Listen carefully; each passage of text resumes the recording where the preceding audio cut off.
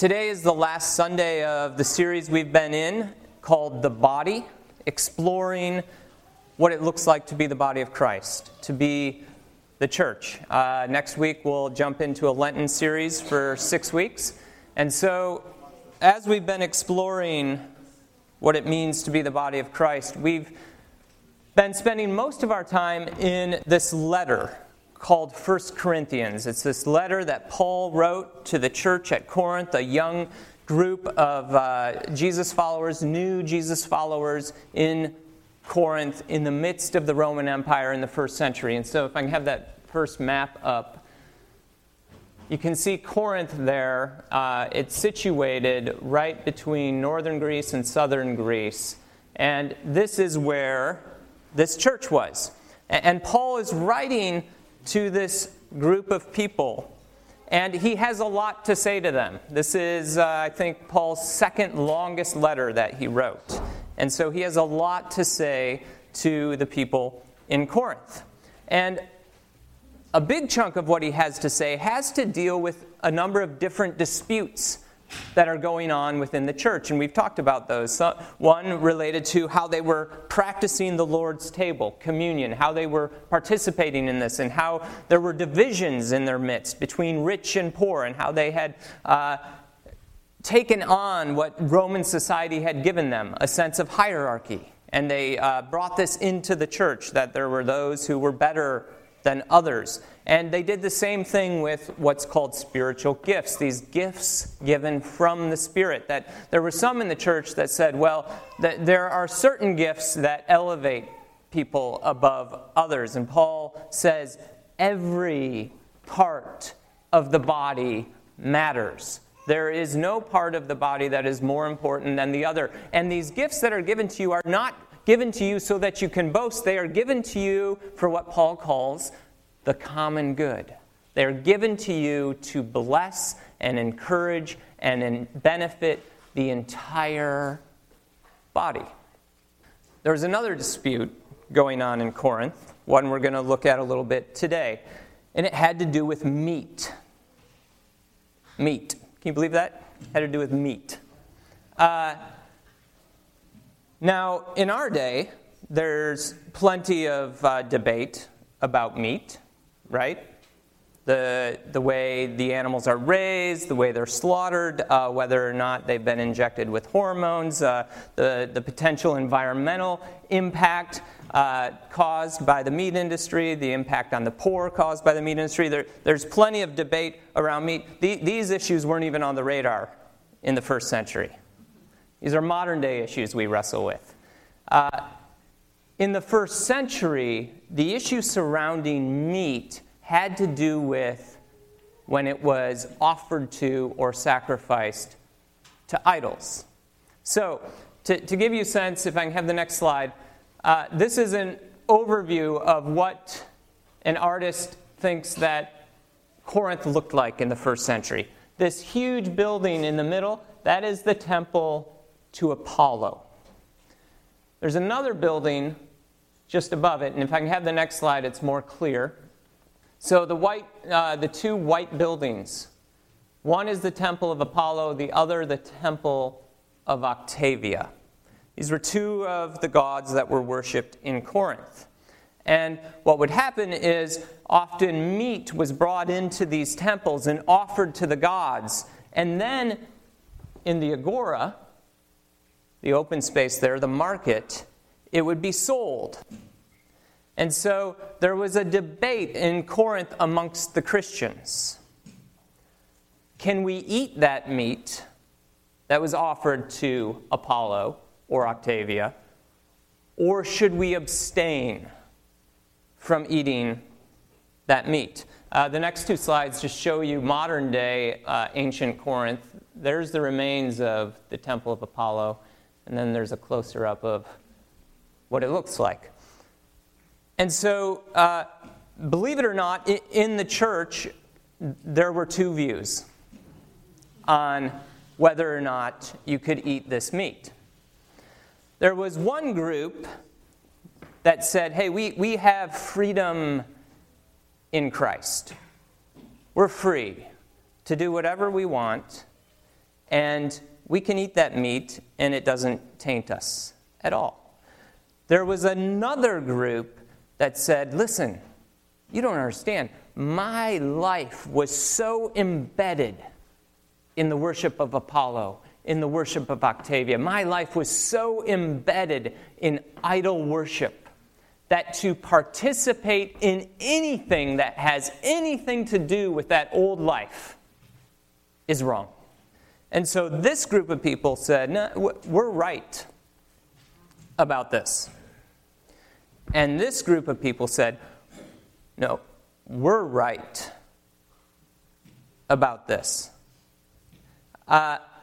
What's beautiful about what we're going to look at today is that largely for Paul, the issue isn't if you can eat the meat or not eat the meat. It's an issue of how do you love well? How do you love well? So let's look first at 1 Corinthians chapter 8. He says, now about food sacrificed to idols. So he knows this is an issue in the church at Corinth. And so he's, okay, let's talk about it. Now about food sacrificed to idols. We know that we all possess knowledge. But knowledge puffs up while love builds up. Those who think they know something do not yet know as they ought to know. But whoever loves God is known by God. So he says, now about food sacrificed to idols. Knowledge puffs up, but love builds up. If you're reading this in Corinth in the first century, you're saying, okay, what does that have to do with food sacrificed to idols, Paul? Let's get to the point. So he continues, verse 4. So then, about eating food sacrificed to idols. We know that an idol is nothing at all in the world, and that there is no God but one. For even if there are so-called gods, whether in heaven or on earth, as indeed there are many gods and many lords, yet for us there is but one God, the Father, from whom all things came, and for whom we live, and there is but one Lord Jesus, through whom all things came, and through whom we live. See, Paul will talk about food sacrificed to idols and whether that's beneficial or not and what they can possibly do or not. But he's less concerned about giving them direct instructions on this issue than he is about helping them see that the best possible way to live is to love well and to recognize what they already know. There is but one God. And we worship that one God. These idols, they're nothing. They're nothing. He'll go on talking about this, and I invite you to read through 1 Corinthians 8, 9, and 10, but I want to jump in to 1 Corinthians 10 because he builds to a point in talking about this in 1 Corinthians 10, verse 23. Where he's quoting this kind of saying that would go on in Corinth, and it was, everything's permissible. Everything's permissible. My Bible translates it, I have the right to do anything, you say. But not everything is beneficial. I have the right to do anything, but not everything is constructive. No one should seek their own good, but the good of others. So he returns to this issue of love. What's beneficial for the other in this situation is the question Paul is asking. He says, listen, everything's permissible. He's not talking about issues of morality here. He's talking about the so-called gray areas of life where, it's fine and good to do that thing. Paul's asking, but is it beneficial? In other words, is it best? Is it the best possible thing you could do? Sure, it's permissible. Is it beneficial? Does it build you up? Does it build others up? Does it encourage your heart and relationship with God?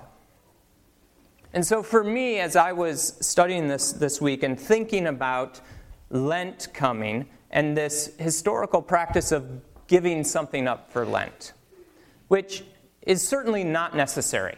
You don't have to give something up for Lent. The reason the practice exists is because it's a helpful way for us to remember what's most important in our life. That what is most important in our life is not that thing, but our relationship to God. And so I've been thinking about this idea. Everything is permissible, but not everything is beneficial. And I've been asking myself, what in my life is permissible, but not beneficial necessarily? And if I can identify that thing or things, maybe that's what I should give up for Lent. Put differently, what in my life is keeping me from being fully present to God and to others? I wonder what that thing is for you. I would imagine that for many of us in the room, something that is permissible and fine, but not necessarily the most beneficial in the way we always use it, and could keep us from being fully present to God and others, it is a screen of some sort. Now, I say this on a day where in about 3 hours you're all going to be in front of a screen watching a game. I heard there's a game today. Don't worry, Lent doesn't start for 4 days. But I wonder if there's a screen, whether it's your phone, constantly checking email or something, whether it's games you play that keep you from being fully present. Maybe there's that show that you have to watch every week. What if you gave that show up for 6 weeks? What if when you came home from work, the phone went away for a few hours and you didn't touch it? I can feel your blood pressure rising. Like, I can feel that energy here. I'm just asking, what if? Just consider it. I have the right to do anything, you say, but not everything is beneficial. Paul's talking to the Corinthians about their right to eat meat or not. For us, I wonder what our meat is today. What is the thing that might not be the most beneficial in your relationship with God and in your relationship towards others? Looking back at 1 Corinthians 8, this was also a saying in Corinth: we all possess knowledge, or gnosis. It was very important for the Corinthian people to be knowledgeable. Very important. And so Paul says, great. Here's the thing. Knowledge can puff up, but love builds up. See, everything Paul is writing here is going to lead to this climactic point in the letter where Paul talks to them about what love really is. Where he says things like, love is patient, love is kind, it does not envy, it does not boast. Paul says knowledge can puff up. It can lead to boasting. Well, I know. I'm an expert in this area. I know. So Paul is getting after this human instinct to be right. I know I'm right. We shouldn't eat that meat. I know I'm right. It's fine to eat that meat. Like, I'm so beyond that. You're so backwards in your thinking. I'm right. You are so liberal and immoral. I'm right. We have this need to be right. What if we didn't need to be right? I think we face this every day. I find myself in conversations regularly where I know I'm right, and the other person knows they're right. And I have a choice in that moment. I can argue my point to death to prove I'm right and present evidence that I'm right, or I can just let it go. What things are there that you're right about that maybe are best just letting them go? Because knowledge puffs up, but love builds up. What is the most loving response in a situation where you have a disagreement? I faced it again yesterday. I did something that I thought was fine and good and right. And Jenna let me know it wasn't. And I was like, oh, well, it's certainly permissible. There was nothing immoral about it. But was it beneficial? Was it the best? Maybe not. Okay. And I simply said, you're right.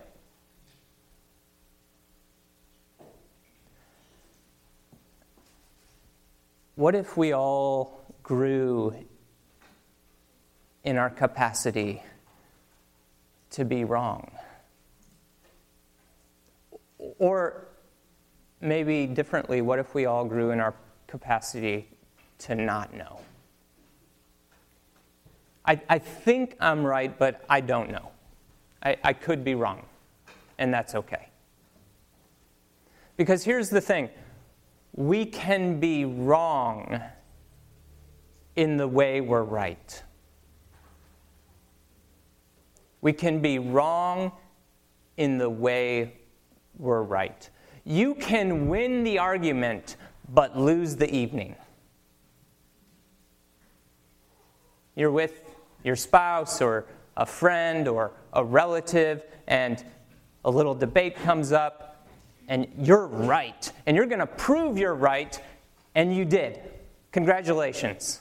You won the argument, but you just lost the evening. You ever been on a family vacation where there's a disagreement? You can be right and lose the vacation. You can be right and lose a friend. You can be right and lose a family member.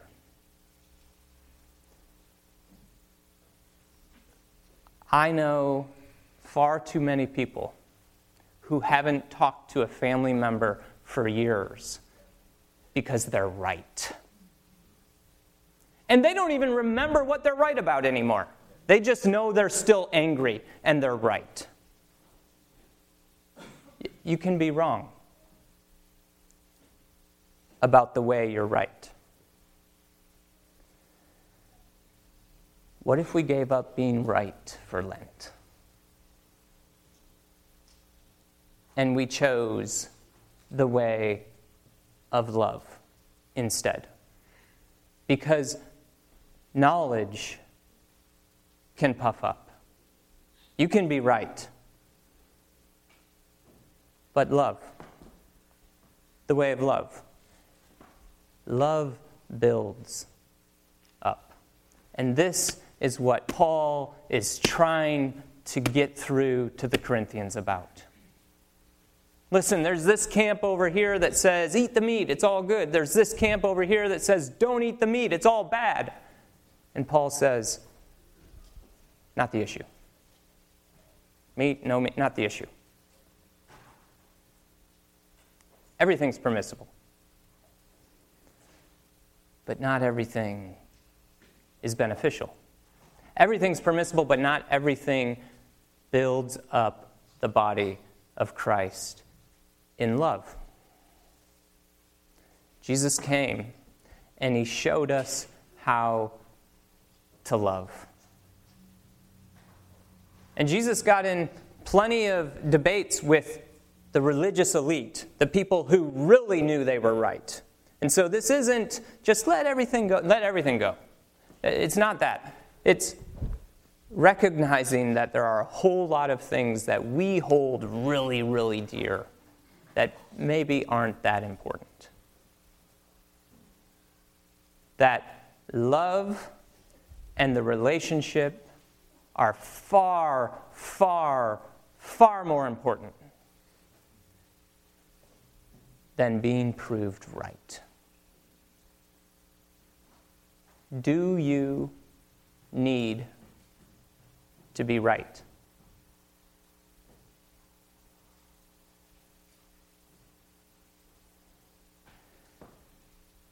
To embrace love as the best way forward, rather than being right. This isn't just a switch, like, oh, I think I'll love here instead of being right.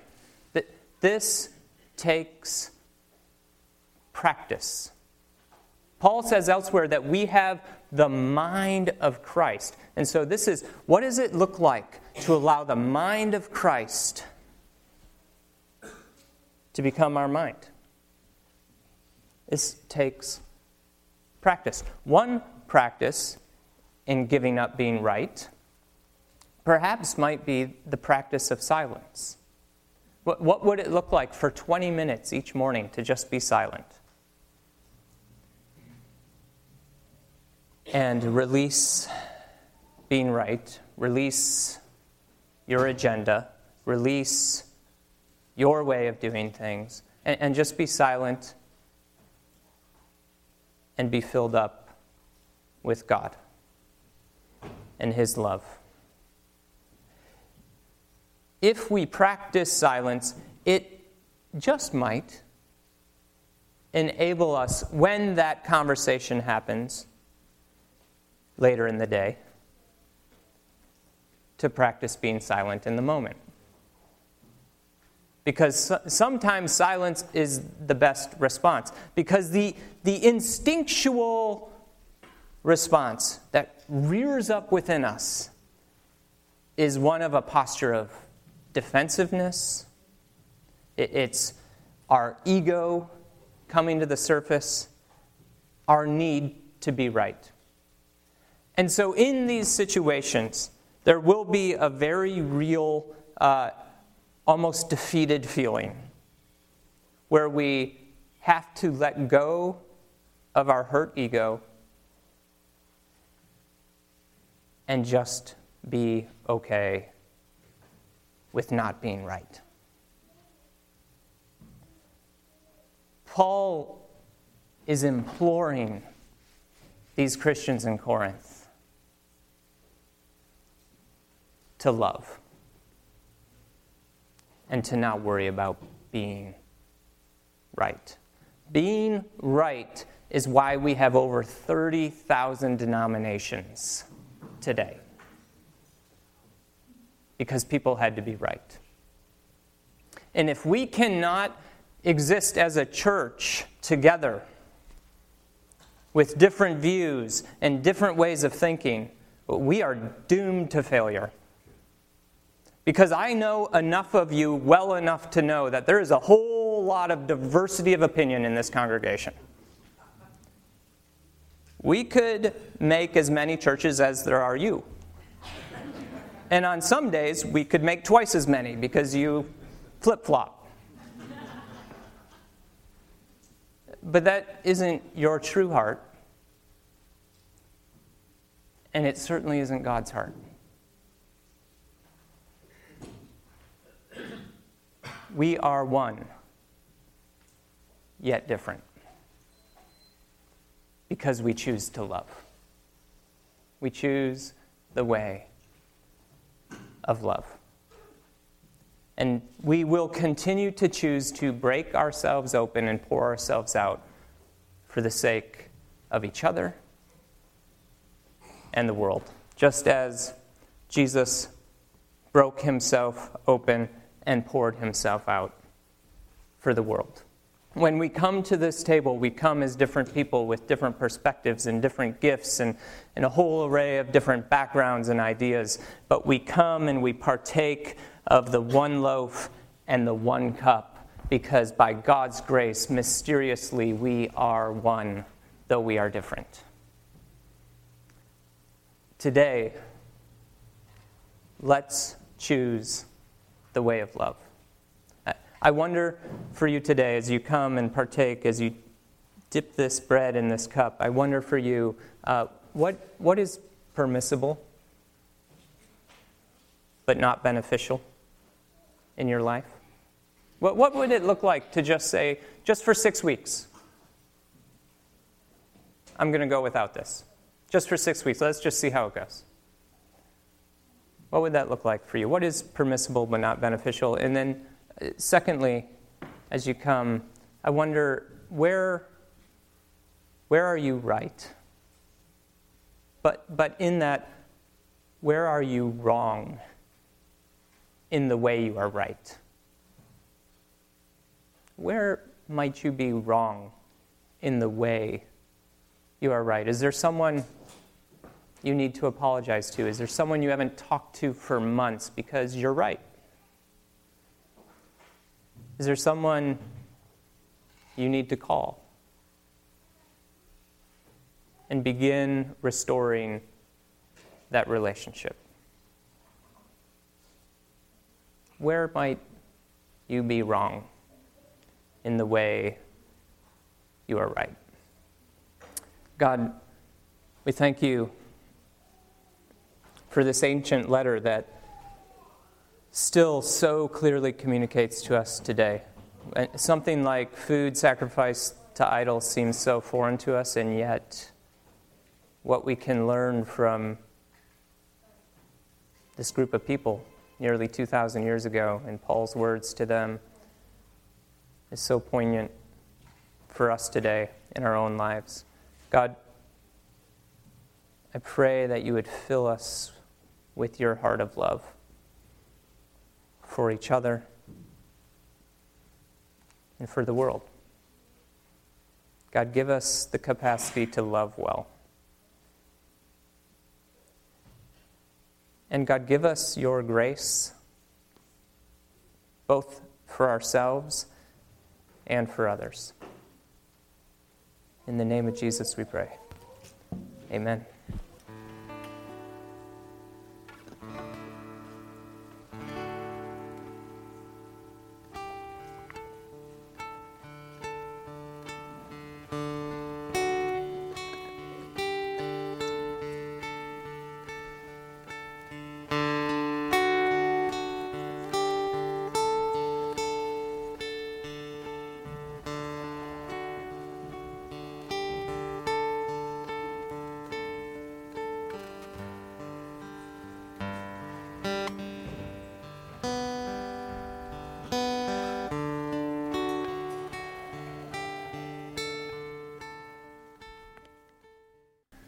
So as you go this morning, may you go in the knowledge of God's love for you, and may that love flow through you to everyone you encounter.